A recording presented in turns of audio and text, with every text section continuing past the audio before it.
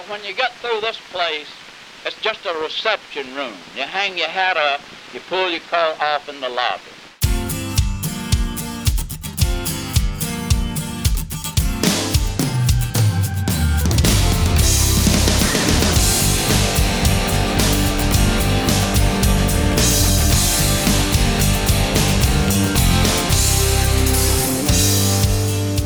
Hello, I'm John J. Thompson, and on this episode of the True Tunes podcast, we are offering a peek at one of our True Tunes live events, in this case a recording of me and my friend visual artist Craig Yingst when we traveled to Cleveland, Tennessee to speak at Reverend Finster's Rockin' Revival, a festival and symposium in honor of the work and spirit of the late great outsider folk artist Reverend Howard Finster.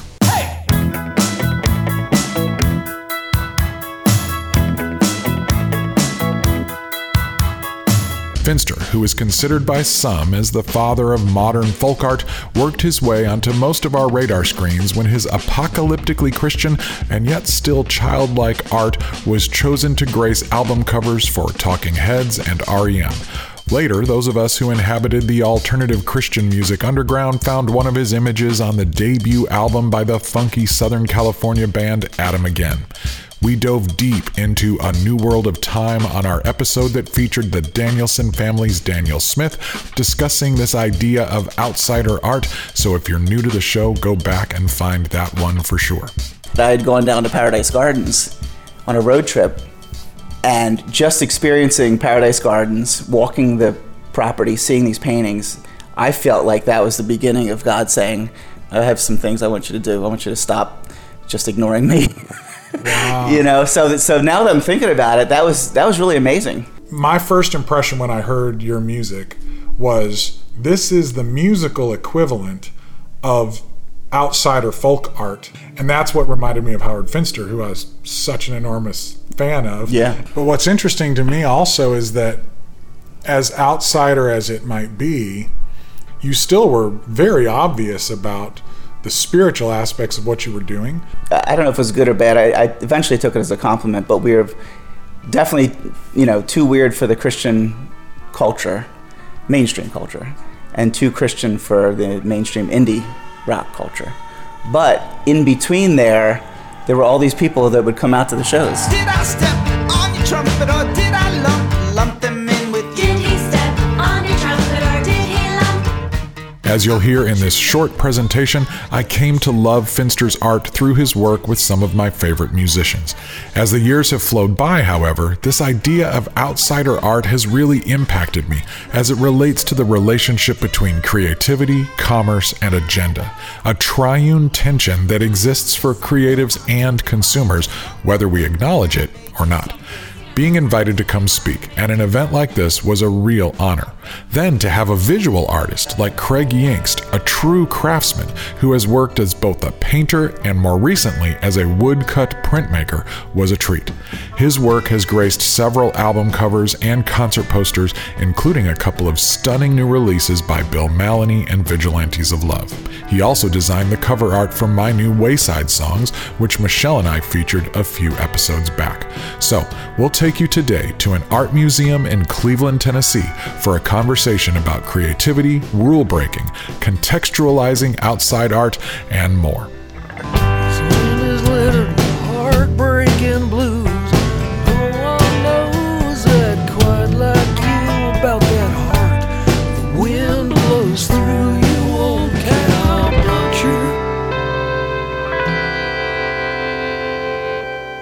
And along the same lines, we have loaded up the jukebox with songs from a singer, songwriter, author, and outsider who has been challenging and inspiring me for many years. John Darnielle, who has been releasing indie music under the name The Mountain Goats since the early 90s, began his career putting out intentionally lo-fi and relentlessly imaginative music on cassettes.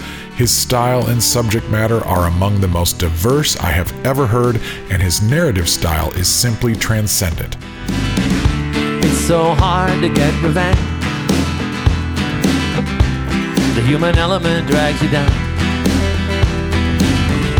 Lead a solitary life if you can.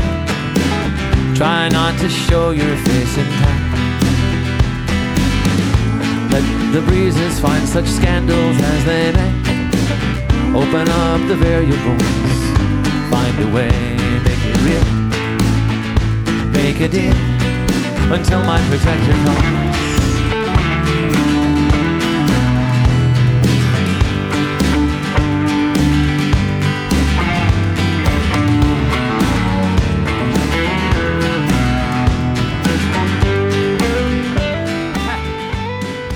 The Mountain Goats stand as a glowing example of outsider art in the pop and folk tradition and how successful it can actually be on a commercial level. It all happens right after we take care of a little bit of housekeeping.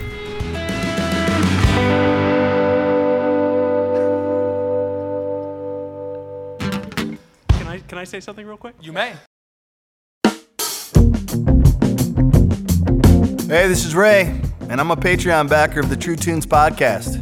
I have also left a rating and review of the show at Apple Podcasts. Wasn't that hard? It didn't cost me anything. But this show means a lot to me, and I know that reviews and ratings make a big difference when it comes to how and if others discover these conversations. Would you take a few minutes, maybe even while you're listening, but please not while you're driving, to leave a rating and review? Even if you don't listen on Apple Podcasts, the reviews posted there push out to podcast platforms all around the world. Oh, and take some time to tell your friends about the show. Let's drive those numbers up together. Thanks.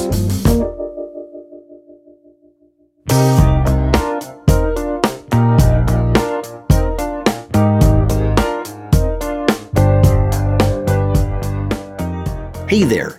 I'm Mark Feldbush, and I'm a Patreon backer of the True Tunes podcast, and I follow and listen to the weekly Spotify Gallery Stage mixtape that John curates for us every week. I get to hear classic artists that I really dig and discover new artists. Every week, usually on Wednesdays, the mix is updated with around 40 songs from brand new releases to deep cuts, and from across a wide range of genres including rock, Americana, indie, gospel, blues, sacred music, soul, and so much more. It's also great to hear a mix that blends up great music that is just good, beautiful, and true without all of the genre and market limitations and boxes I hear everywhere else. You can find the mix on the front page at truetunes.com or on the show notes page for this episode. And if you follow it, it will live there in your Spotify browser and update automatically each week. And don't miss the massive archive list where all previous lists get saved. And as great as Spotify is for music discovery, please support the artists you love once you hear and discover them there. Thanks.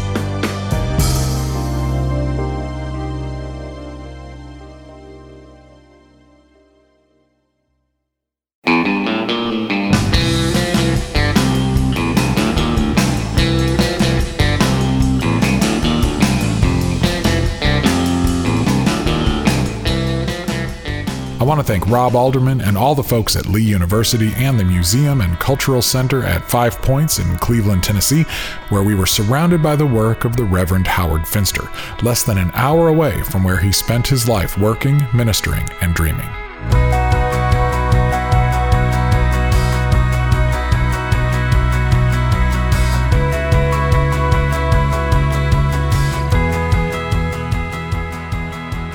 When I've done the True Tunes Live thing on the road, what I've really loved is being in California, being in the Midwest, being in just being on the road, trying to find people in each place where we can actually make it a conversation, because the podcast really is a conversation. Our show has been all about finding different conversations and then letting the conversation go. I honestly believe that a conversation is an art form in and of itself, and we try to honor that, and then we do frame it and embellish it a little bit with music and production without hopefully ever stomping on the conversation. So the more I thought about this, I realized that my career and ministry and passion as an artist and as a communicator and as a person, all these streams all kind of flowed into one very weird path. And Finster was a part of that. I wouldn't say, the dominant part of it, but was definitely one ingredient in that. And as I started to think about that, getting ready for this, it's amazing how significant that is. When you kind of stop and go, Mom, I didn't know you were putting cinnamon in the chili all these years. That's what that is, right? And so in a lot of ways, as I've gotten a little bit older and I'm going back and even thinking about the young me, the 16-year-old John starting True Tunes as this kind of troubled, angsty, passionate Jesus freak kid who's punky and outside of Chicago trying to turn everything on its head, I'm realizing that one of the spices in that gumbo was this concept of outsider art. And that Finster was certainly not the only one doing that, but was definitely the one that came to me through rock and roll. But I wanted to talk first about this idea of outsiders and the whole concept of outsider art. And I will cop right up front to the fact that I come at this conversation from through a different door. I come into the mall through a different entrance, right? My perspective on this comes through the lens of music. I'm not an art critic. I'm not a visual artist. I've dabbled in it. I like to make art. I thought I might be a painter one day, but really music was what got under my skin. And I first became aware of Finster's art through the artwork that he did for the Talking Heads and Adam Again and REM. But this idea of outsider art, folk art, definitely resonated with me from the time I was about 13 years old, 14 years old. And I see it, as I see everything, as another way of understanding reality. So this isn't an aesthetic thing for me. This isn't a decorative thing to me. This is an existential thing for me. And I'm just going to throw that out there up front. I am not an unbiased person when it comes to this.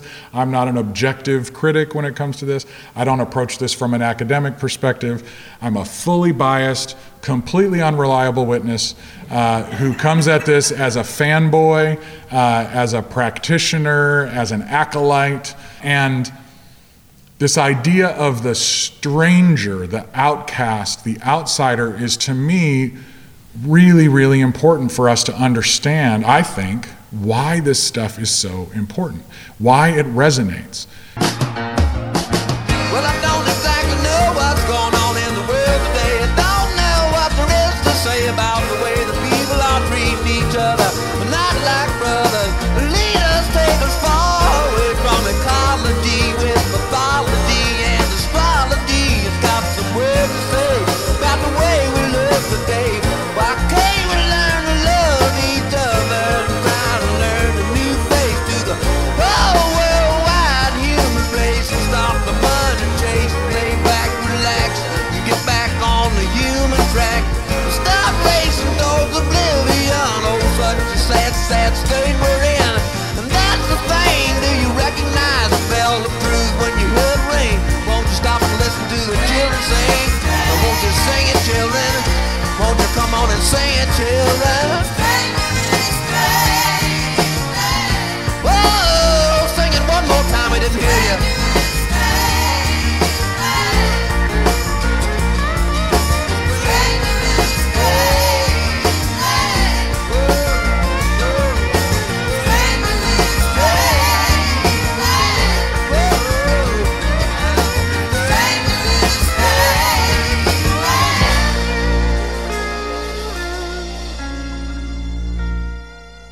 I think there's a mystique to the idea of the person off in a cabin in the woods that's disconnected, doesn't have a TV. There's a certain charm to that, but I think there's something more to that. I think personally, as a kid who this connected with, I will just testify and say the outsiders, especially what I would say the apocalyptic outsiders, the ones who were revealing something that was happening, and maybe in their world, the visionary, the spiritual realm, or maybe it was a personal apocalypse, as Mark Hurd referred to it. They were revealing something that was going on that was hidden. The apocalyptic outsiders were the ones actually telling the truth. Everything else was window dressing. It was lipstick on a pig. It was propaganda, it was decoration, it was something that wasn't going to get me anything I could actually hang my hat on and was going to help me survive. As a troubled, traumatized teenager, it was this outsider art that was telling me that there was hope, that I wasn't alone.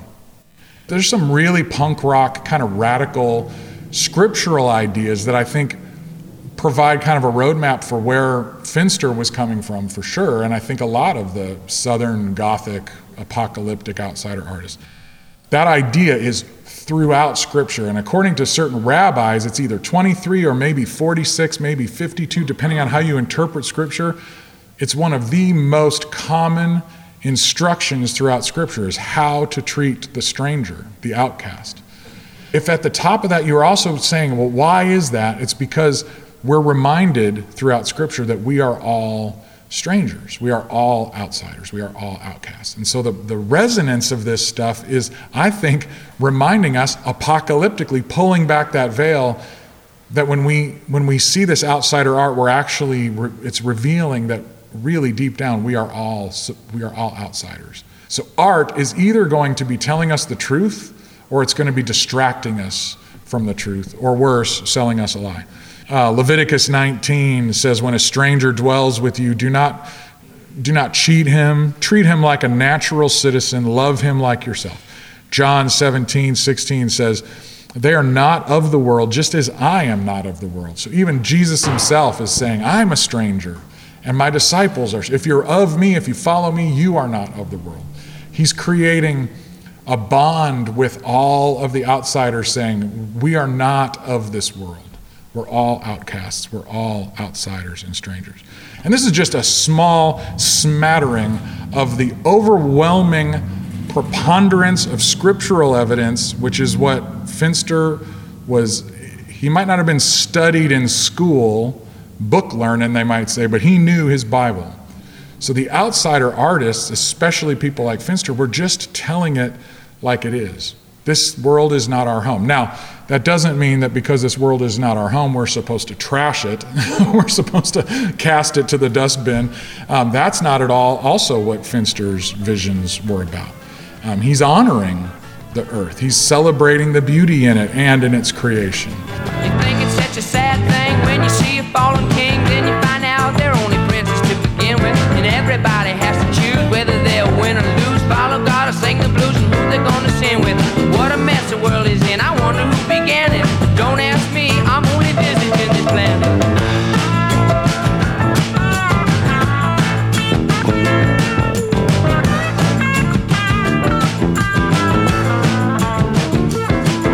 This world is not my home,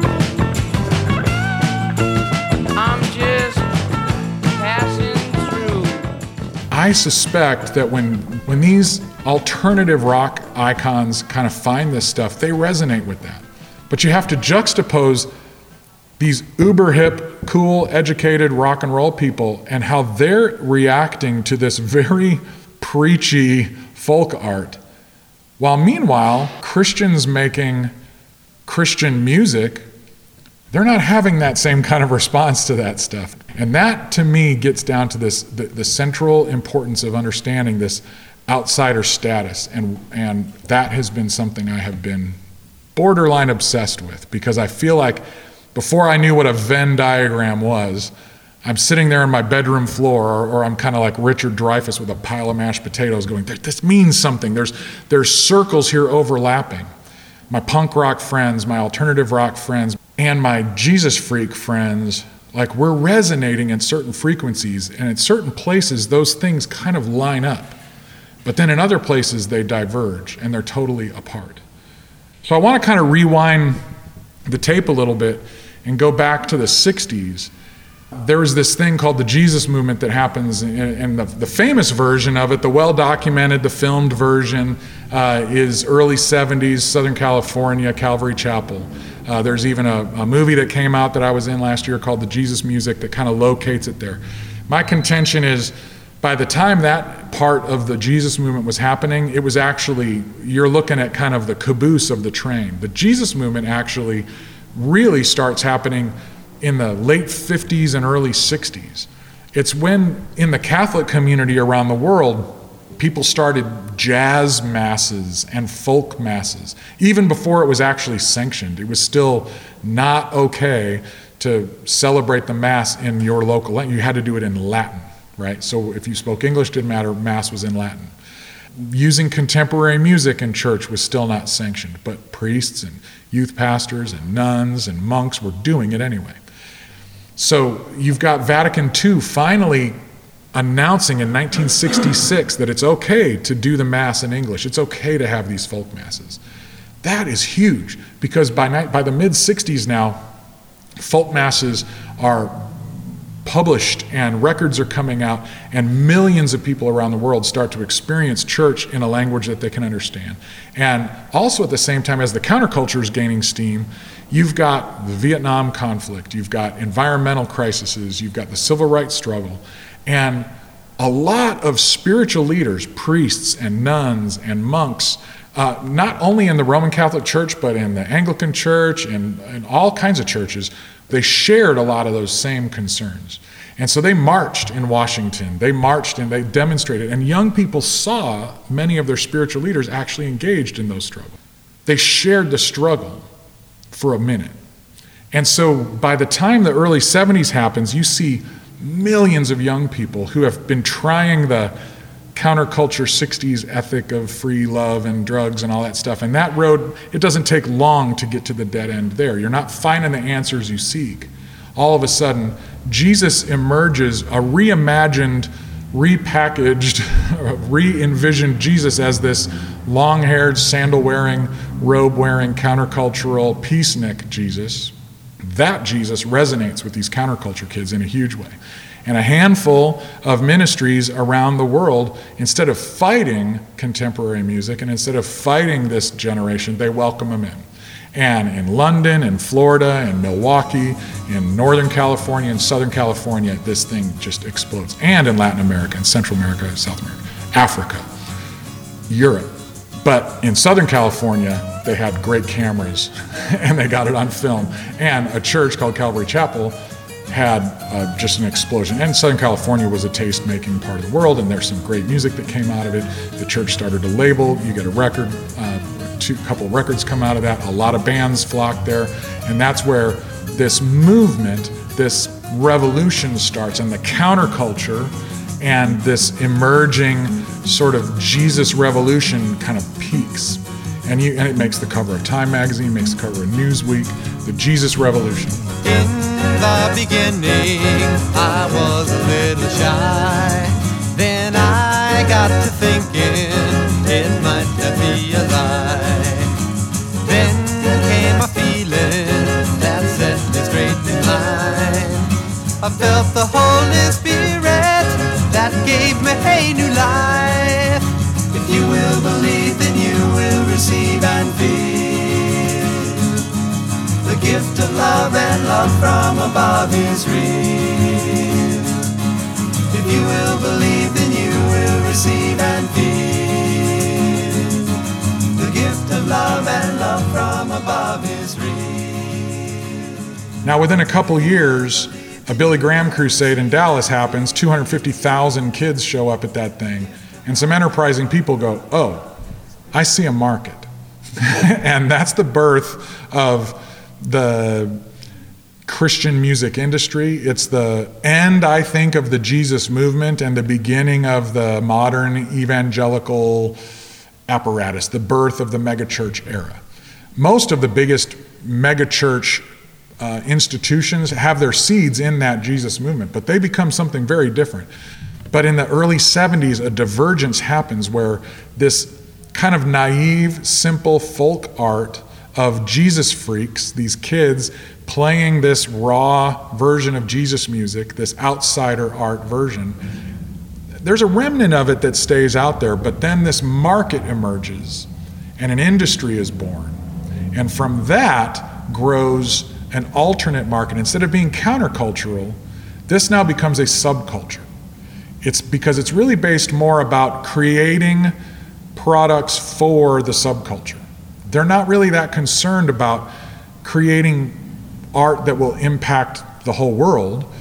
In some cases, it's not even the artists that are thinking about that. They're not even engaged in that level. They're just surviving making music.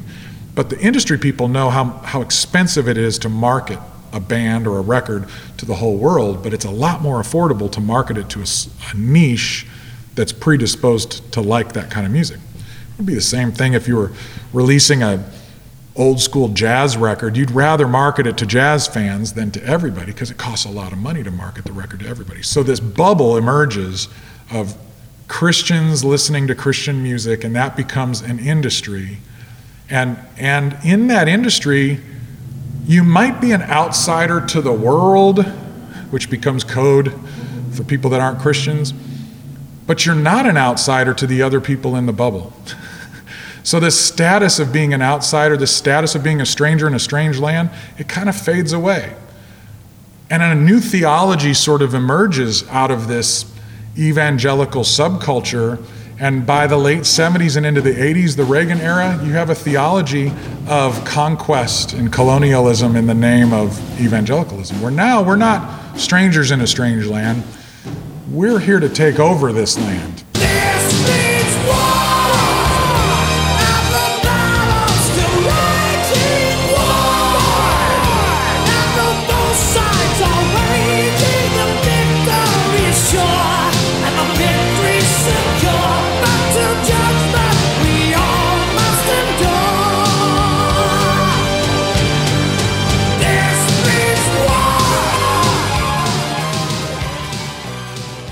On another set of train tracks, the counterculture, the mainstream counterculture, has gone through its 60s heady phase, crashed and burned. The economy, Vietnam's over, you got the malaise of the 70s, you've got all that.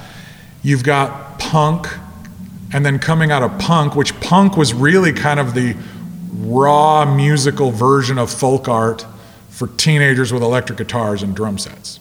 You know, it's the Dadaist version of what can you do what you really want to piss off your parents and freak out old people. You just play Ramones songs. And what were the Ramones playing? They were playing Phil Spector songs from the 60s really loud and kind of through their noses. They were sneering at you. It was loud and brash, and then the Ramones take that.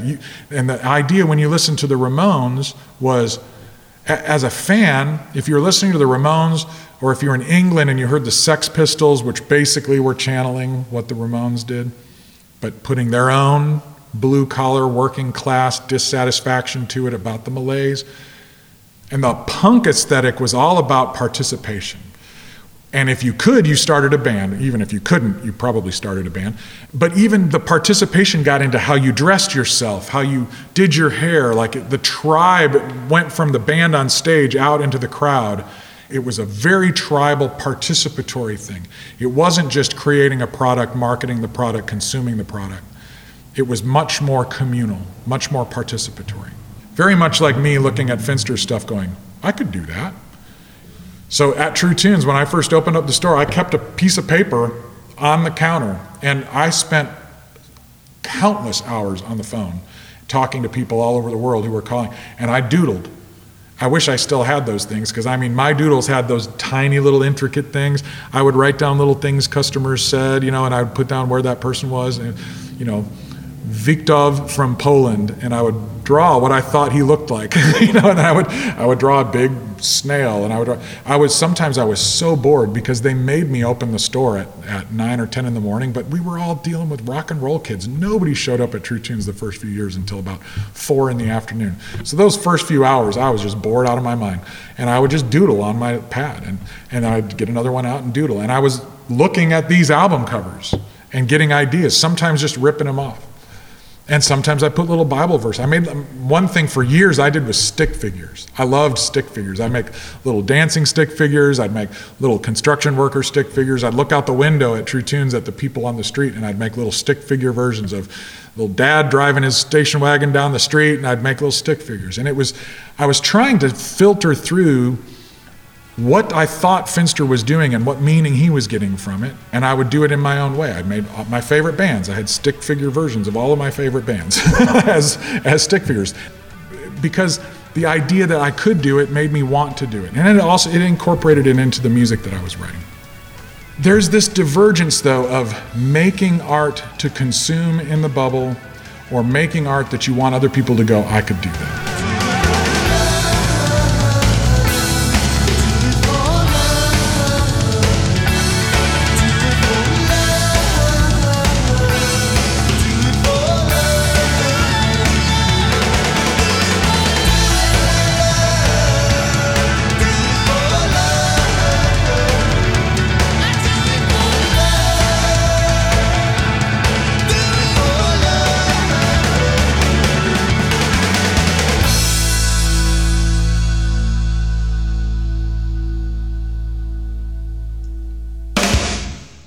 I really think that part of what people like Michael Stipe, people like David Byrne, they were responding, even though Finster was boldly, unapologetically proselytizing with his artwork, they didn't mind that. They sensed the sincerity of what he was trying to do. Meanwhile, Christian music was boldly proselytizing and they wanted nothing to do with it. What's the difference? Partly, I think it's the honesty about being an outsider and the fact that he's revealing, I don't have, like, there's all these weird confessional things, and Christian music and Christian art was putting, instead of saying we're outsiders, we're strangers in a strange land, we're scared, we're distant, and finding commonality with the fact that everybody, honestly, at the end of the day feels that way. A lot of Christian music was kind of marketing something. They were selling this idea that, if you just get Jesus, you're going to get that good wife, you're going to get a successful career, you're going to have peace. You just need Jesus and you're going to have all, you see it on the bumper stickers, you'd see it on the t-shirts. And Jesus and Christianity became an entryway into this bubble world that was not truthful. And millions of people went into the bubble world, and then their marriages would fall apart just like everybody else's, or at least half of everybody else's, and their kids would end up with the same problems. They're like, wait a second, I bought all the right stuff. I listened to the right music. The mythology, the product didn't work, and now I think we're seeing the great reckoning of that. And so what we're, I hope, trying to do is say, well, there's still something beautiful about having that childlike faith, and there's something beautiful about apocalypse. There's something wonderful about love. There's something wonderful about love. There's something liberating death alone brings. There's something funny about a lot of sad things. There's something wonderful about love.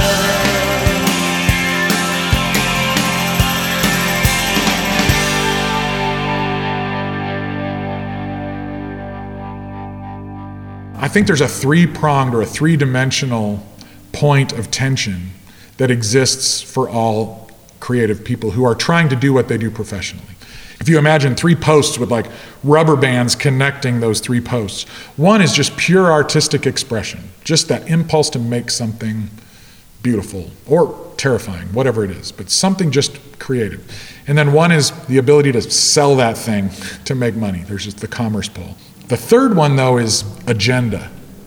That agenda post is, what are you trying to accomplish with your art? Some people say nothing. I got no message, and maybe sometimes, but usually there's some kind of an agenda. There's something you're trying to communicate with. But if you were to imagine, like, on that agenda pole, there can be political ideas. It could be something purely propaganda. But not all propaganda is bad. And maybe it is, I want to sell the idea that smoking is bad, right? Well, that would be an agenda-driven piece of art. Somebody else might say, I have no idea. I'm just trying to make something that looks nice. Kind of laying over this or hovering above it somewhere, there's this idea of the difference between maybe art, like really communicative, intentional art, and decoration. There's nothing wrong with decoration. Decoration is, I think, a holy, very important part of what it means to be a human being. We decorate the spaces that we're in.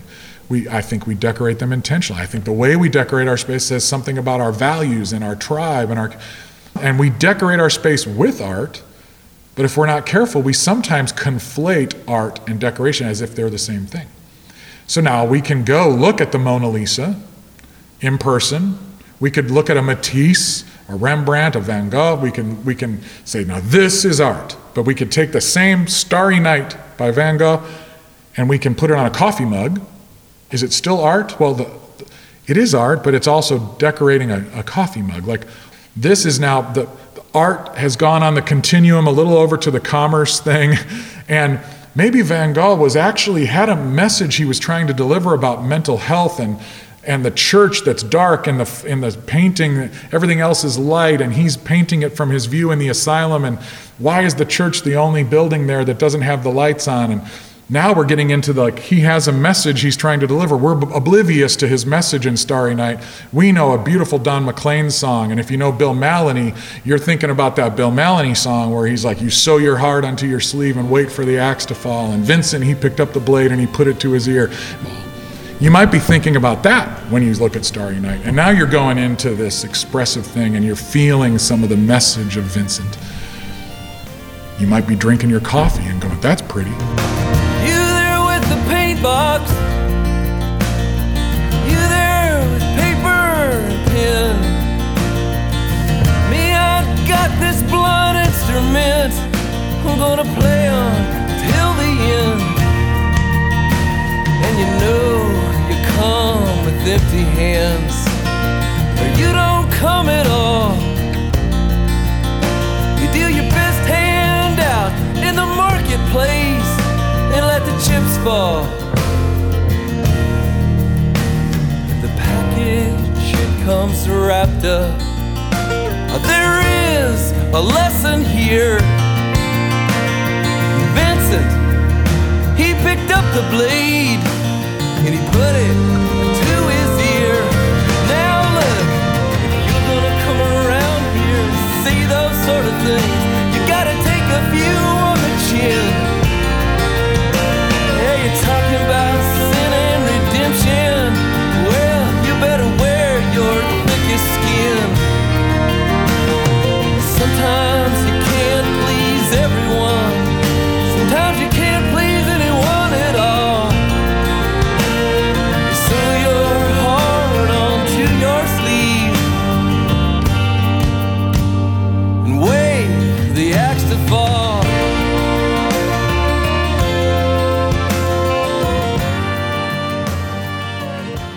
Art can become mere decoration. Same thing with music. Bill wrote a beautiful song based on a beautiful painting, and we can sit and listen to it really intensely, or it can be playing in the background at our Christmas party, right? And it becomes decoration. I could take a beautiful painting and I could turn it into wallpaper, and it could become decoration. So there's always this kind of three-pronged bit of tension between creativity and commerce, between creativity and propaganda. Often there's not as much tension between propaganda and commerce, but there can be. We need to be raising up a generation of creative people that are at least aware of those points of tension so that they can be mindful as they're working. And then as we commercialize things, as we sell things, as we market things, as we talk about things, are we aware of where and how we are moving along those points of tension? So with Finster even, we have someone who's like, his way of judging whether something was successful or not has almost nothing to do with, I have no evidence that he cared a lick about what something sold for. When he says, I put 23 verses on that Talking Heads cover and they sold 1 million copies in a month, that's 23 million Bible verses that went out there. That's how he judged it. Now, does that mean much? For me, I want to sit like I did as a kid and just gaze at these things and go, what does this mean? And even some of them to go, well, that's kind of crazy. And it's okay for somebody to be crazy. It's okay for somebody to be wrong. But it's also kind of interesting, and in a sad way, how these two records represent, this is the Talking Heads album cover, and this is the Adam Again and A New World of Time album cover. How when Adam Again, who were big fans of this album and of REM, how they talked to Howard and they said, hey, we would love to have a painting for our album. And he loved them and said, I would love to. And he sends them a painting that looks almost identical.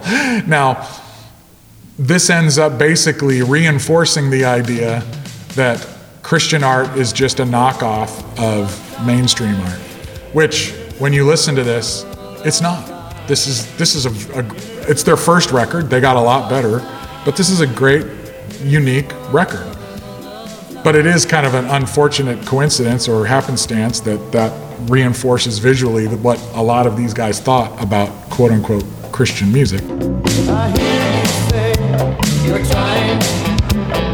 Wonder what it is you're trying to do. You work so hard to make it. Wonder where you're trying to make it to. Pressure's on, you're running is done. When you find you're ready to go, it's time to make a move into the new world. In a new world of time. In a new world of time.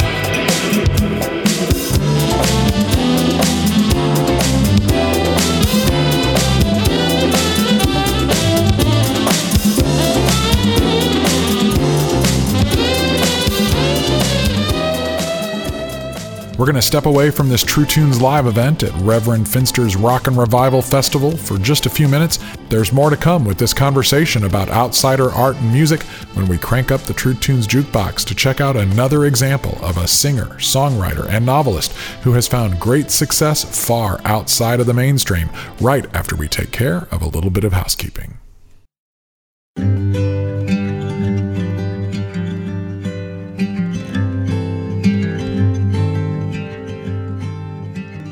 Hello, I'm Chris, and I'm a Patreon supporter of the True Tunes podcast, which has quickly become one of my favorite podcasts. I can always expect John's warm voice and insightful questions to draw out the stories, wisdom, and faith of beloved and new to me musical artists.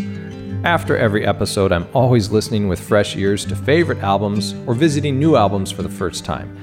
It's just like when I used to visit the old True Tunes store in Wheaton, Illinois, but now I can visit every week with new episodes.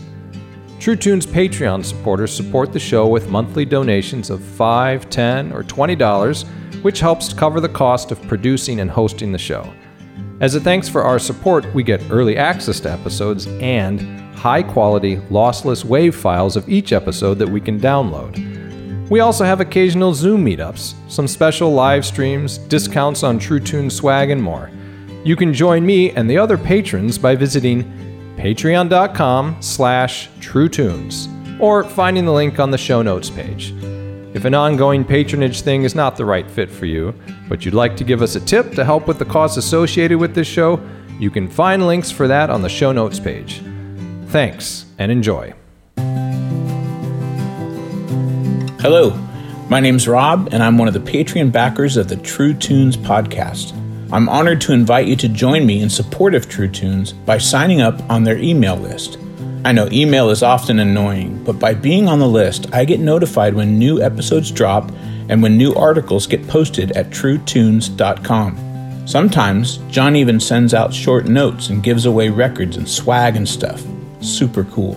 But really, the point is that by staying directly connected, I know that they don't have to pay Facebook or anyone else in order for me to hear from them, and that's important. They don't send out too many emails either, and I'm always happy to get them. So really, it would be helpful if you join me over here. You can find the sign-up link on the front page at truetunes.com. Oh, and don't forget to add John's email address, jjt@truetunes.com, to your contacts so that the emails don't get caught in your spam filter. And if you have any feedback on the show or questions, you can email him and he'll get back to you. Eventually. Thanks for listening.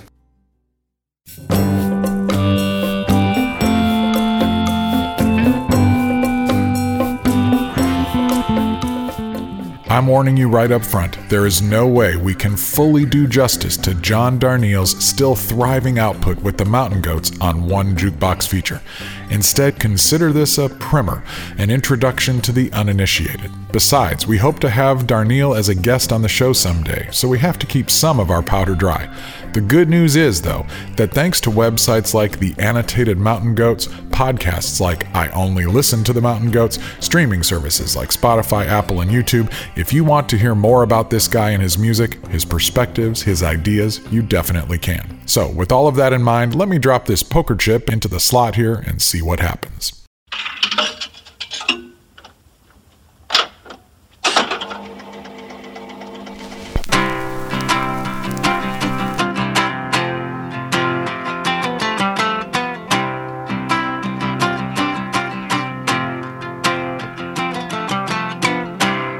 I meant to leave the house this morning and begin making my way toward where you are. I meant to leave the house this morning. I made it halfway. yard. But the plum tree hung heavy in my head, and the plum tree hung heavy in my heart, and the plum tree hung heavy over me. John Darnielle started writing and recording music as the Mountain Goats in the early 90s. Though he is the only constant member, and the project truly is an extension of his songs and his creative vision, he has been assisted by various friends and collaborators since the beginning. Originally formed in 1991 in California and currently based in Durham, North Carolina, the Mountain Goats have included members of an all-female reggae group redubbed the Bright Mountain Choir and members of Superchunk, Bob Mould's band, and others. But despite the massive talent and significant contributions of his collaborators, Darnielle's singular vision always shines through uncompromised. I know you see Mars in the sky tonight. I know you can see Venus rising and veering off to the right. Can you see that young star overhead? It's the one that designed my undoing. I know that in California the waves break on the beach, and I know that the foam on the breaking waves is as white as household bleach. But do you see that particular white right now? It's the color of the young star coming on down. I got joy, joy, joy in my soul tonight. I got joy, joy, joy in my arms, all right, although you treat me badly. I love you madly. You really gotta hold on. For the first 5 or 6 years, the Mountain Goats songs were recorded by Darnielle at home on a cassette boombox. It was intentionally lo-fi, leaning into the limitations instead of trying to overcome them. I have to admit, when I first heard the Mountain Goats back then, I did not fully appreciate that aesthetic approach. My band, and all my friends' groups, were striving to take advantage of the early days of digital recording. We were trying to make professional-sounding records that we could actually afford. We were thinking about drum sounds and amps and this new thing called automated mixing, while Darnielle, on the other hand, was cranking out dozens and dozens of songs on his boombox. From the entrance to the exit is longer than it looks from where we stand. I wanna say I'm sorry for stuff I haven't done yet. Things will shortly get completely out of hand. I can feel it in the rotten air tonight, in the tips of my fingers, in the skin on my face, in the weak last gasp of the evening's dying light, in the way those eyes I've always loved illuminate this place like a trash can fire in a prison cell, like the searchlights in the parking lots of hell. I will walk down to the end with you, if you will come all the way down with me. While I was blaming my lack of output on things like distribution and recording budgets, the Mountain Goats were busy composing, recording, and releasing their first couple hundred songs, tackling issues like immigration, addiction, aliens, religion, wrestling, football, the Roman Empire, mythology, and more. Darnielle, who had overcome a serious drug addiction and was earning a college degree in English during the first few years of the band, was workshopping his creative worldview and developing his aesthetic voice. He was writing songs the way most guitarists practice their scales. He was sharpening his observational and compositional skills and would worry about stuff like drum sounds later. For Darnielle, it seems the concept of fidelity was critical, but he was much more concerned with the truth of his stories than he was about the signal-to-noise ratio on his tapes. Land's opening up like a blanket, and the dandelions spread themselves thickly out along the fields, which are evidently endless. We are hotly in love with one another. We've got an unquenchable thirst in our throats. We are for some reason all the time bleeding, and we are friendless. And we love these dogs that roll on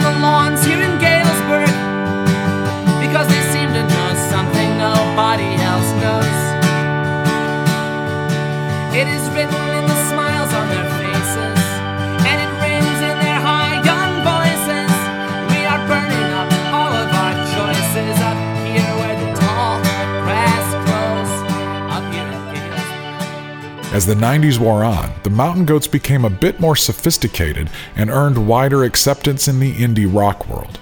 But things really shifted in the new millennium with the release of All Hail West Texas and Tallahassee. Although sonically these albums showed a return to the band's lo-fi roots, the conceptual integrity and lyrical acumen represented a sort of watershed moment in Darnielle's ability to craft a long-form observational story. It was clear that even if the sonics sounded casual, the work was incredibly intentional and disciplined. By diving deeper into the perspectives of characters planted in Texas and Florida, Darnielle expanded his palette and demonstrated the seriousness with which he approached his art. Take, for example, the opening song, The Best Ever Death Metal Band in Denton, a song that manages to be funny, touching, thought-provoking, and surprisingly spiritual. The best ever death metal band out of Denton was a couple of guys who'd been friends since grade school. One was named Cyrus, the other was Jeff, and they practiced twice a week in Jeff's bedroom. The best ever death metal band out of Denton never settled on a name, but the top 3 contenders after weeks of debate were Satan's Fingers and the Killers and the Hospital Bombers. Although a certain lo-fi spirit remained, subsequent albums saw increasingly sophisticated instrumentation and arrangements. 2004's We Shall All Be Healed offered a rare autobiographical perspective, as Darnielle set aside his third-person character sketches and talked more openly about his previous struggles with addiction and how his strongly held Christian faith was informing his recovery. This morning I went down to the Catholic Church, 'cause something just came over me. 45 minutes in the pews, praying the rosary when the last days come. We shall see visions more vivid than sunsets, brighter than stars. We will recognize each other and see ourselves for the first time the way we really are.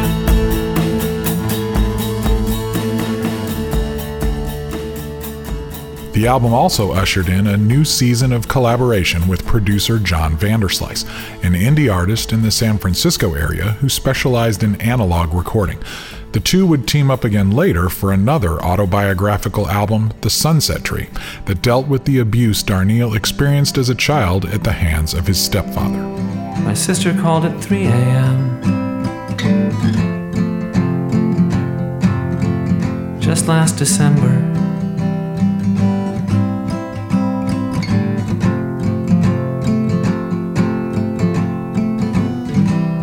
She told me how you died at last.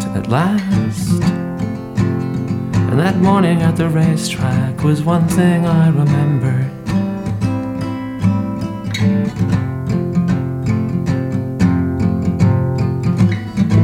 I turned it over in my mind like a living Chinese finger trap. Seaweed in Indiana, sawgrass, pale green things, pale green things. Interestingly, despite frequently talking about his faith and even mentioning that his favorite pop artists were Amy Grant and Rich Mullins, the Mountain Goats remained firmly ensconced in the mainstream music scene, utterly ignored by the Christian music world, and increasingly respected and embraced by the very elements of indie and alternative music that many religious folks assume are completely closed off to any mention of faith or the gospel. In 2009, the Mountain Goats, again with the help of Vanderslice, released The Life of the World to Come, a collection of 12 songs based on and named after Bible verses. It was not nominated for a Dove Award. If my prayer goes unanswered, that's alright. If my path fills with darkness and there is no sign of light, let me praise you for the good times Let me hold your banner high until the hills are flattened and the rivers all run dry. And I won't get better, but someday I'll be free. 'Cause I am not this body that imprisons me.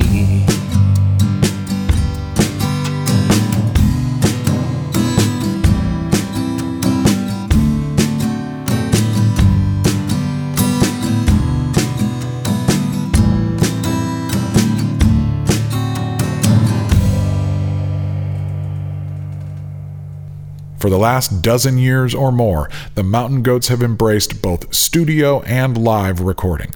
The studio albums have become increasingly polished, including 2020's Getting Into Knives, 21's Dark in Here, and 22's Blistering, Hilarious, and Typically Brilliant Bleed Out, a collection of songs inspired by 80s action movies. No man knows the hour or the day, but the mark is gonna be several blocks away.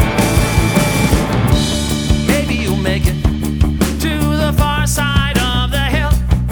Maybe you will see me coming, but I don't think you will. Make peace with your family.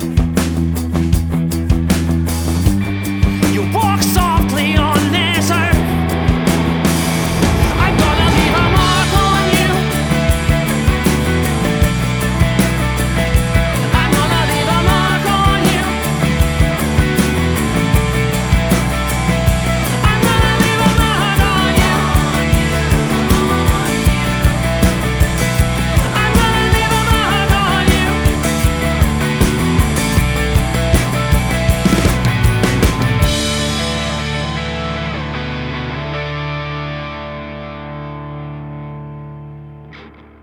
And along the way, the band continued to record and release the Jordan Lake Sessions, a series of live takes that started during the pandemic and show no sign of stopping. You're gonna send me back to where I came from.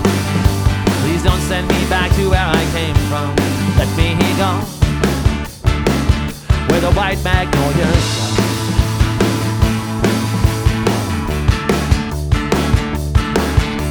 You're gonna fit me for that orange jumpsuit.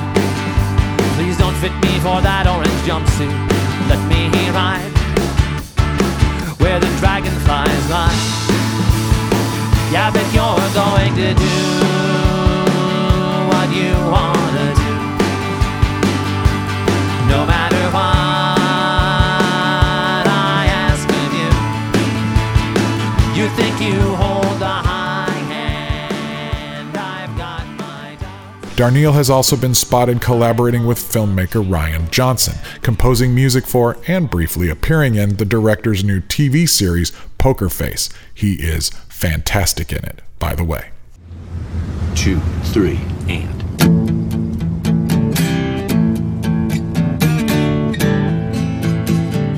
Merch girl, working all night. Merch girl, fits me just right. Merch girl, last one to leave. Merch girl, nothing up her sleeve. Yeah! I'm gonna buy a new guitar, neck inlaid with pearl, to pay my passage to the underworld. I'm gonna crawl up from the afterbirth and wander lonely on this earth. Satan, cast your evil spell. Save a place for us in hell. You must learn we're all gonna burn, because you can't unmurder someone. We electrocuted a lamb for the keys to the kingdom. Now it's time to burn.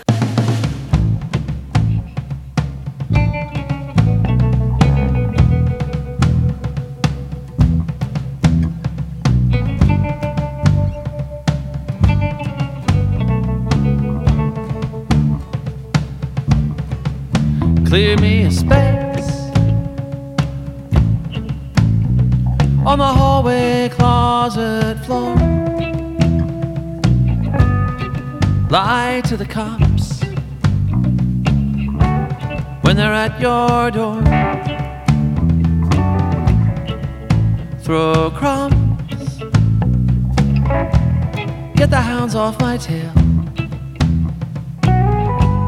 Make sure the coast is clear before you get my mail. Harbor me when I'm hungry. There's so much to discover once you jump down the Mountain Goats rabbit hole. And if somehow you manage to listen to all of the music and want more, don't forget that John Darnielle is now an award-winning novelist as well. It's almost not fair. We'll link to all 3 of his novels and an incredible short story treatment of a troubled young man demanding that the staff at the mental hospital to which he has been sentenced return his Black Sabbath tape and Walkman to him, which was published as part of the 33 1/3 series.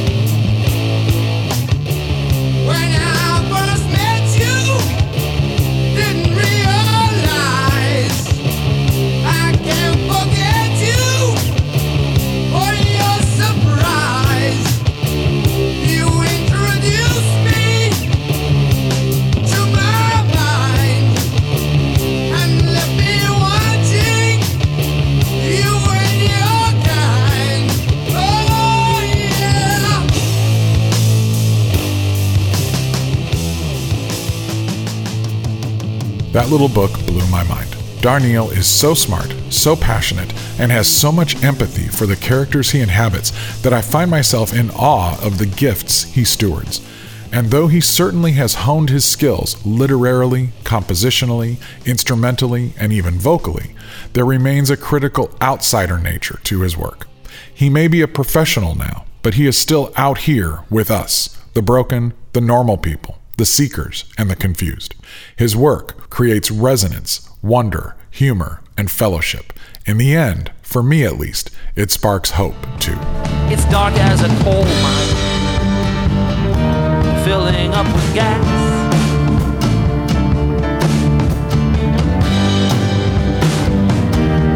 I stand ready for the blast. Will you be ready when your moment comes? Will your hands be steady when you reach down for your guns? Did you leave your house in order when you came for me? Is this really where you meant to be? Just beyond your limits, find the new frontier. I live in the darkness, it's dark in here.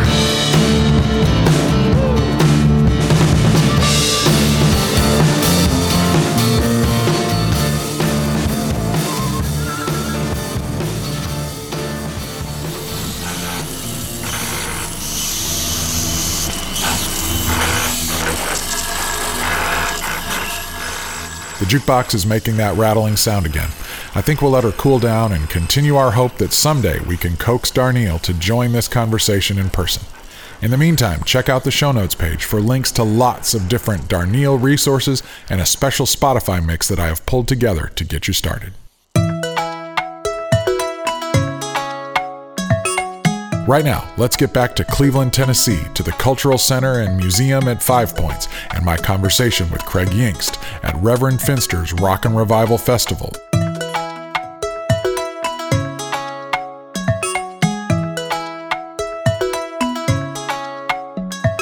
First of all, what do you think about this concept of outsider art, and even my definition of how I've talked about it, like Set Me Straight or Push Back, outsider, folk art, whatever. Like you're a practitioner, how do you think about these terms? Yeah, I think that whole outsider aspect hits something that's very guttural. Something good way or a bad in way? a good way. Okay. It's very honest. It kind of strips away the layers or the facade. For me, with art, I kind of came in it through the back door because starting off it was more Renaissance and learning to manipulate the paint and the composition and create beauty in that manner.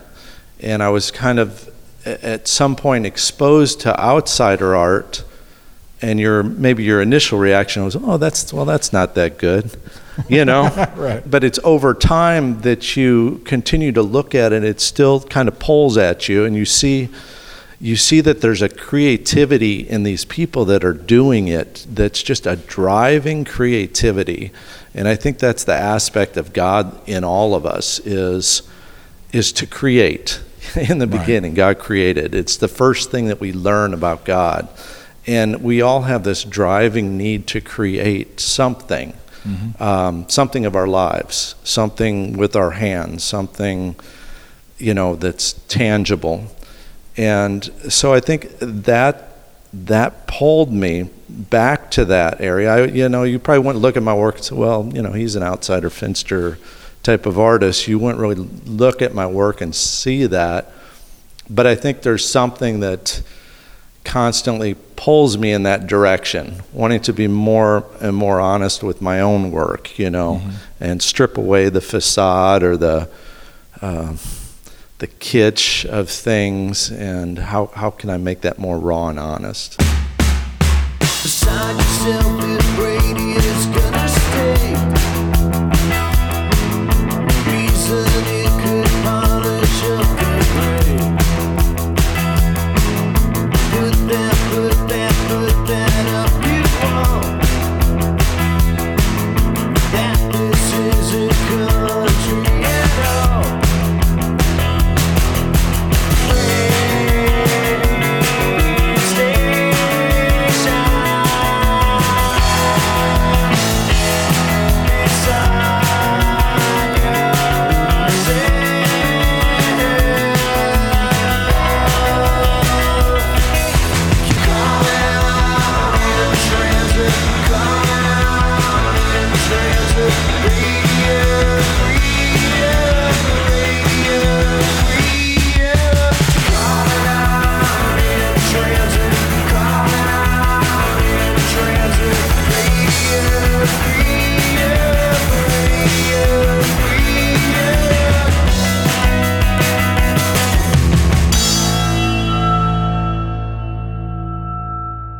It seems like there's with some of that folk or outsider art, some of that naivete or that simplicity is because the drive to do it is more compelling than the compulsion to make it perfect. So it's like it's a little bit more like, I'm going to get this done and then move on to the next thing, and I'm going to do the next thing because the vision is coming faster than my need to go back and make this thing pristine. Yeah, I think I'd agree with that. I don't know to what extent Howard stepped back from his work and, critiqued it. I think I really need to change this area over here. I think, like I said, with a lot of outsider artists, they have all of this going on. It's that fine line between genius and insanity, you know? Right. And it's like, let me get this out of my head and get it out and get it out and get it out and get it out. So they're not there to, the aesthetic, the color, I like these, And what I like about Howard, too, is he was always moving to something different. They say, well, he started painting when he was 60. Yeah, but he'd been, for 30 years, been a mixed media artist, know? He'd been doing art, just not painting. And so it was just a continuation. And then he would go to university or something and learn something in printmaking or this or that. And I got to try that. I'm going to do that. I'm going to try that. And he just never held back on his discoveries or, moving out into the world. And there's so much more out here. That wonder, that sense of wonder. Right. And I think as an artist, that's key, that we don't lose that sense of wonder. I stand on a bridge before the cavern of night. Darkness alive with possibility.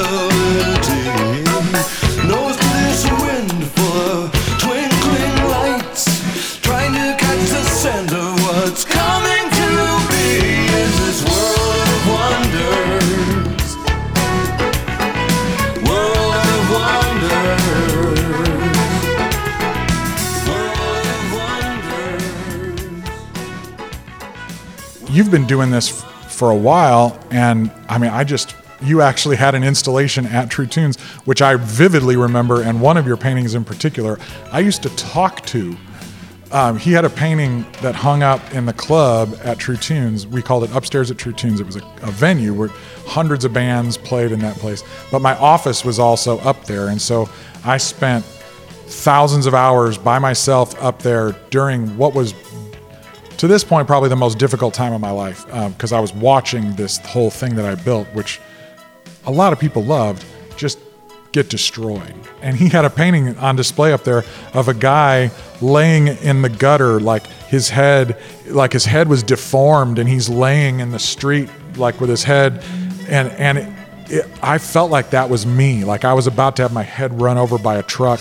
And I would go up in the morning and have my coffee and stand and talk to him and say, like, what are we going to do today? Like, what's going on? And I don't know that he actually talked back to me, but I would wave at him when I left my office, and we were pals. And it looked like he was looking at me, and he kind of had a strange expression on his face that at first I thought was abject misery, and then later I felt a certain kind of kinship with. But that was a very different style of art. Like, now you do this it's primitive but also very refined. You are able to do what you do at with a finesse and a skill without losing authenticity, without losing pathos, passion, integrity. So how do you process that stuff and retain that kind of integrity in your work? Or is that something that is it just happens, or is it something you have to think about? No, I think there's always that tension, and just the fact that art can become a commercial product can be detrimental. It's something I think you are always fighting against. You want to be as true and honest. I don't go into the pop culture. I'm not going to do Justin Bieber. Mm-hmm. I'm not gonna sell myself out like that. Even though I do music and music-related items, it's more of a nostalgia, I guess, for better or worse. It's looking back at these things that I think had meaning or still have meaning, that have become icons of our own culture. So like the Man in Black or Hank Williams or these guys that kind of forged the way to the new creativity or whatever. And so I'll do them, but it's also, I'm looking at them and I'm trying to get their message out. At the same time, I'm probably trying to get my own message out, you know what I'm saying? So I'm filtering it through them. But yeah, the commercial aspect and making your own art, again, it's compromise is a bad word, but if you're wanting to make a living at all in art, at some point there has to be some compromise. I mean, when I started trying to do my art full time, I think I was working on a Circus Sideshow series, and I was trying to sell this stuff down in Florida, which probably, I guess, could have been all right. The whole place is a Circus Sideshow. Yeah, but you got the Barnum down there in Sarasota, or Ringling Brothers. But for whatever reason, this stuff just went flat. I mean, I couldn't give it away. And here I got a family that I'm trying to take care of, and so you start looking at other interests, or I'm doing different interests.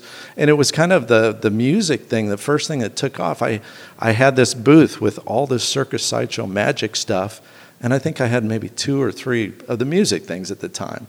And that was all I was selling. It was crazy. So to some degree, better or worse, it forced me into doing this. Now, do I need to stick with it? I mean, I'm in a position where I can do anything out there. I don't need to do this. I don't need to look for a commercial outlet for my work. I don't need to pick up at a gallery. I'm doing fine. So I have this freedom now to pursue my interest as much as I want. Some of them are still in music, music-related art, A lot of it's in the sacred art. I've been working on a whole series on Celtic, some of the Celtic saints as of late. I like the story things. I like to explore into these different areas. And so I'll do them, and I'm putting them out, and it's like, no one's buying this stuff. No one's buying this stuff. And I just say, okay, who cares? You know? Right. It's what's my next one, Yeah. you know? Yeah. And here he is again. Here's another one. Don't buy it. Here's another one. Don't buy it. You know, but I love it, and I'm gradually building this whole series of these things. I have enough of a body of work where stuff still trickles in. I'm represented by about 5 or 6 galleries.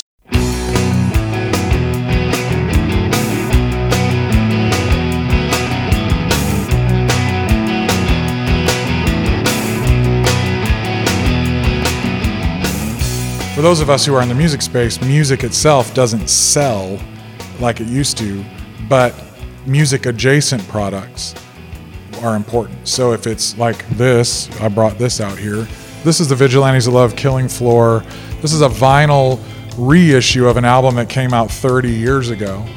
This is one way that a tragically obscure independent artist can actually make some money, is find a few hundred devoted fans to kickstart a project and raise $20,000 or $30,000 and do a 2-record set with beautiful packaging. And Craig did the art for this. I mean, you need to come up and look at this when we're done, but it is gorgeous. Having somebody like you that can come alongside an artist like Bill Maloney and invest that kind of time in creating art that goes along with this. Yeah. When did you first kind of think about doing music-related art? How did that come to you? Well, you know, ironically, the piece you were talking about earlier, which was Lazarus and the rich man. Oh, yeah, my boy. It was a parable. It was the parable of Lazarus and the rich man, him laying on the sidewalk, the poor man, Lazarus. But that actually got on the Ideology album. That was the cover of Ideology. They probably saw it in the store because they played there a lot. And, you know, I think I crossed paths with a lot of musicians over time. I did a couple for Ordained Fate, if you remember that group. Yep. And they had gone to our church. You know, we went to the same church there. And then with Bill, you know, I'd just been a fan forever. And I remember doing a show up in North Carolina and saw that he was actually going to be playing a little bar right across the street from where my tent was set up that night. And I had never met Bill, but I was hoping to at some point. And sure enough, here he comes walking into my booth. And so I was able to talk to him then. And we ended up doing a trade. You know, he was putting out all these little cassettes and things at the time and bootleg stuff. And so I ended up doing a trade for a big Hank Williams piece I had. And then we just got to know each other. And then eventually he just called me up and said, listen, I got this project for you. Do you want it? And, you know, we went from there. Now, I know the musicians have a difficult time, even more so now. Yeah. And I feel a part of a bigger scene, the body of Christ. You know, it's not all about me. So I feel that if I do have a gifting, if you want to call it that, or a talent, it's not necessarily meant for me and myself. And so over time, I've had projects where, you know, I've done a number of books, and all the proceeds will go to different charities and stuff. And it's not to toot my own horn. I'm just saying it's like this. You know, we all have different gifts, and we all do it in different ways. Like, listen, hey, I have a talent in work plumbing. Let me help you with that. Hey, listen, I have this. Let me help you with that. Mm-hmm. Hey, you know, I'm doing, you know, Bill, I can do this for you, and maybe help raise a little money in the process. Let me help you with that. So, I look at my vocation as more than just me, myself, and I on that. That's great.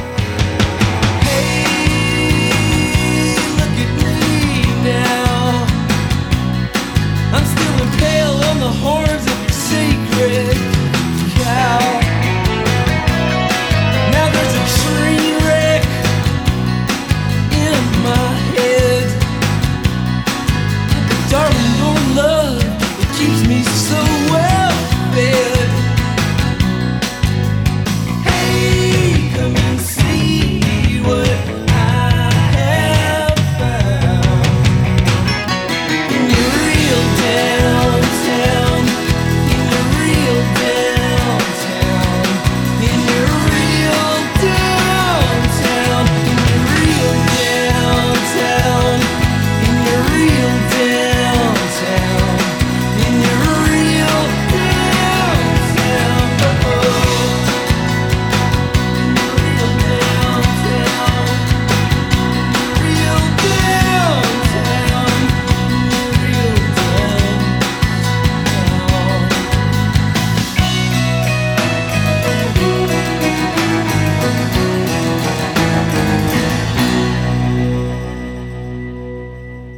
For me, I think the most common definitions I hear, again, there's going to be a spectrum. And folk art or outsider art or whatever is going to be the less refined. It's not fine art. And the weird thing is going to be, as soon as you take a folk artist and you put them in a gallery, is it now fine art? I think that it's less trained, it's higher volume, it's less sophisticated, it's simpler materials. And I think the difference to me is going to a craft fair when you see someone that's basically found a way to do the same thing over and over and over and over again. And what they're making is a cool product that it's nice and it's cute, but it's really just a mass-produced, it's a hand mass-produced craft. But if you're looking at that continuum between art and decoration, it's probably more towards decoration. When you're talking about real, I think, outsider art, you're talking about that person is just compelled to make something and they're just doing it, and you kind of know the difference when you see it, if you see a lot of it, So when you talk about that applied to the music space, it's similarly difficult to assess because there are artists. Tom Waits, Tom Waits is one of those artists. Early on, you'd go, that's an outsider artist, and then you realize he's kind of got a lane. He's got a character he's created. He's personifying. He's almost acting a role of a character with the hat and the suit and the whole thing, and he's created a persona of an outsider. Now, is that really outsider art or is it high art? I think that the fun is to process and listen deeply and look and think and discuss and debate. And when I was a kid, we get the records, we put the record on, and we fight it out. And what it did was it created community, even the arguing, the debating, because the beauty of it is the community that it creates, not the product itself. What's better is when we say, I want to do it. Like, I want to have the conversation. I want to go out and write that music. I want to play the songs together, So I think this generation's really lost a lot because of Spotify, because of things that you can get instantly, right? Mm-hmm. I know when I was growing up, I would listen, the only place to hear it would be on the radio, and you might hear a song or two, and you'd like, boy, I want to get that. I want to buy that album. And so it was this long buildup. I couldn't just get that. Right. Get that you immediately. Tape it off the radio. Yeah, right. I can't get that immediately. Yeah, you're either taping it or I'm saving. I'm selling papers. I'm gradually getting enough money, and then it became a whole experience. I would go to the music store, and you'd be flipping through these albums, and then you might be down to 2, and it would be a lot of times it would be the visuals that would push me just over the edge. Like, well, I like 2 songs on here. I like 2 songs on here. But man, this is pretty cool looking.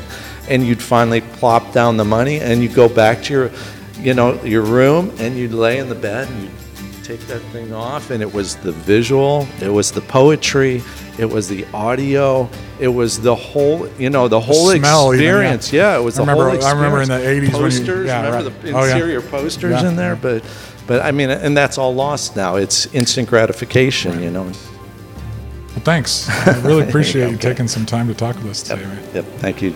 It's time to get the lash, time to get the rope, sharpen the razor, grab the microscope. It won't be pretty when they cut the tether. Sometimes you lose your address to find your shelter. Why is joy something I must steal? Starving skeletons are looking for a meal. Out in the graveyard, the church bells peal. Earth has no sorrow, heaven can't heal. Heaven can't heal. I bought a crab detector, emptied all my savings. It's got a hair trigger feel for the slightest provocation. It's there to spill blood or judge out a line. It's just a modern convenience to save you some time. Why is joy something I must steal? Starving skeletons are looking for a meal. Out in the graveyard, church bells peal. Earth has no sorrow, heaven can heal.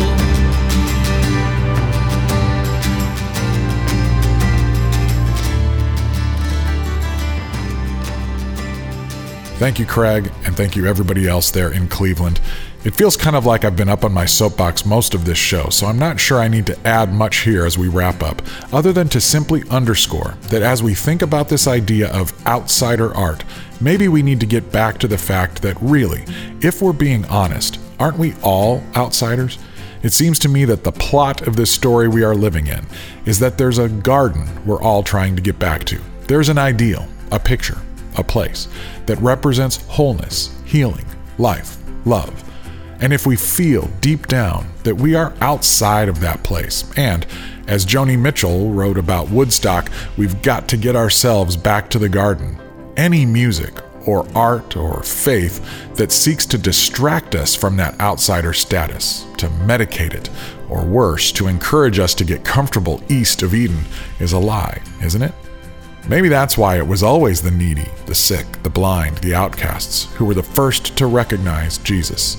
The ones who had become comfortable in this world, who had established an empire here, were threatened by his kingdom of grace and love.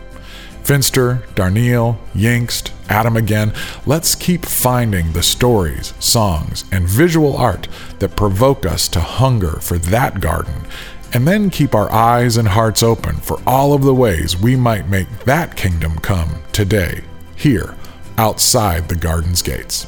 Okay, I'm climbing off my soapbox.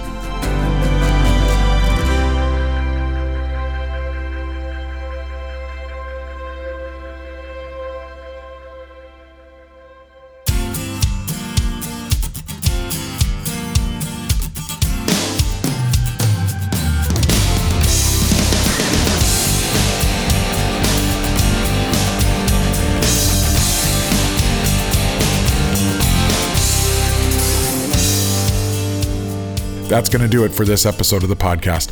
Thanks again to Rob Alderman and everyone in Cleveland, Tennessee. It's a great little town that I hope to revisit soon. And thanks to Craig Yingst. You can find links to his work and a lot more on the show notes page at truetunes.com/outsiders2. And if you would be interested in booking me to speak at your school, community center, church, or anything else, reach out through truetunes.com and let me know. Thanks, as always, to our Patreon backers. If you would like to join the group, head over to patreon.com/truetunes, or if you'd like to give us a one-time gift, you can find the PayPal link on the show notes page. And thank you for all of the other ways you help the show, leaving us the ratings and reviews at Apple Podcasts, subscribing to the weekly Spotify Gallery Stage mixtape, and signing up on our email list. This podcast was written and produced by me, JJT, with co-production, editing, and sound design by Bruce A. Brown for Gyroscope Productions. Our theme song is a special instrumental mix of Full Circle by Phil Keggy and Rex Paul.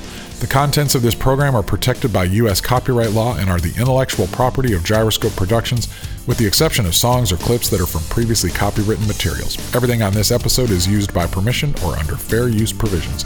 Thoughts and opinions of our guests do not represent the positions of our producers or our sponsors. Discernment is recommended. This program is intended for the private use of our listening audience. Gyroscope Productions can be reached at jjt@truetunes.com or P.O. Box 60401, Nashville, Tennessee 37206. Until next time, this is JJT reminding you that when you get through this place, it's just a reception room. You hang your hat up, you pull your coat off in the lobby. Peace.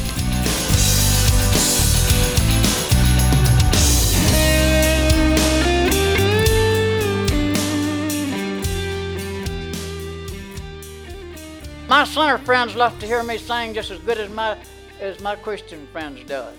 And I don't make a bit of difference in my sinner friends. They help me put up my tent. They help me in my revivals. Sinner friends comes to my church. I want sinners to come to my church. I love the sinners. In fact, to the business, that's the ones I'm after. And that's what Jesus was after.